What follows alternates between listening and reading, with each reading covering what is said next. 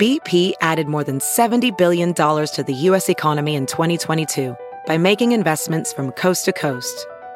Investments like building charging hubs for fleets of electric buses in California and starting up new infrastructure in the Gulf of Mexico. It's and, not or. See what doing both means for energy nationwide at bp.com/investing in America.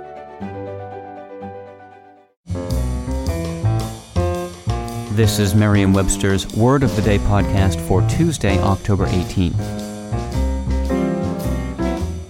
Brought to you by the new Merriam-Webster's Advanced Learners English Dictionary, designed for students and teachers of English as a second language.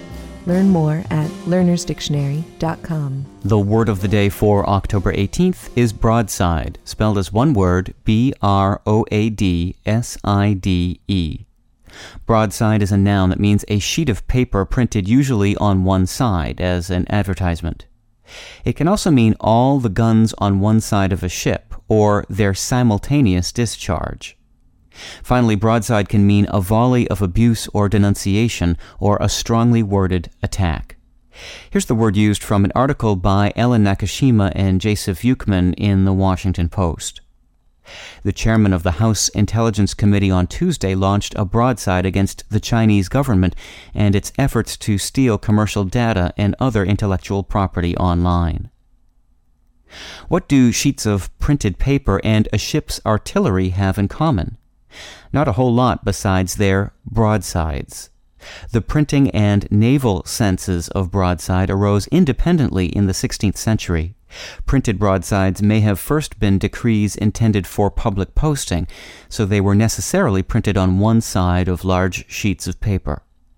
Soon, even matters printed on one side of smallish sheets were called broadsides, advertisements, for example, or the so-called broadside ballads, popular ditties that people stuck on the wall to sing from.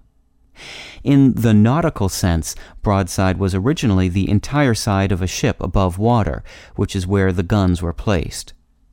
The further use of broadside to refer to firing of the guns eventually led to the figurative volley of abuse sense. With your word of the day, I'm Peter Sokolowski. Visit the all-new learnersdictionary.com, the ultimate online home for teachers and learners of English.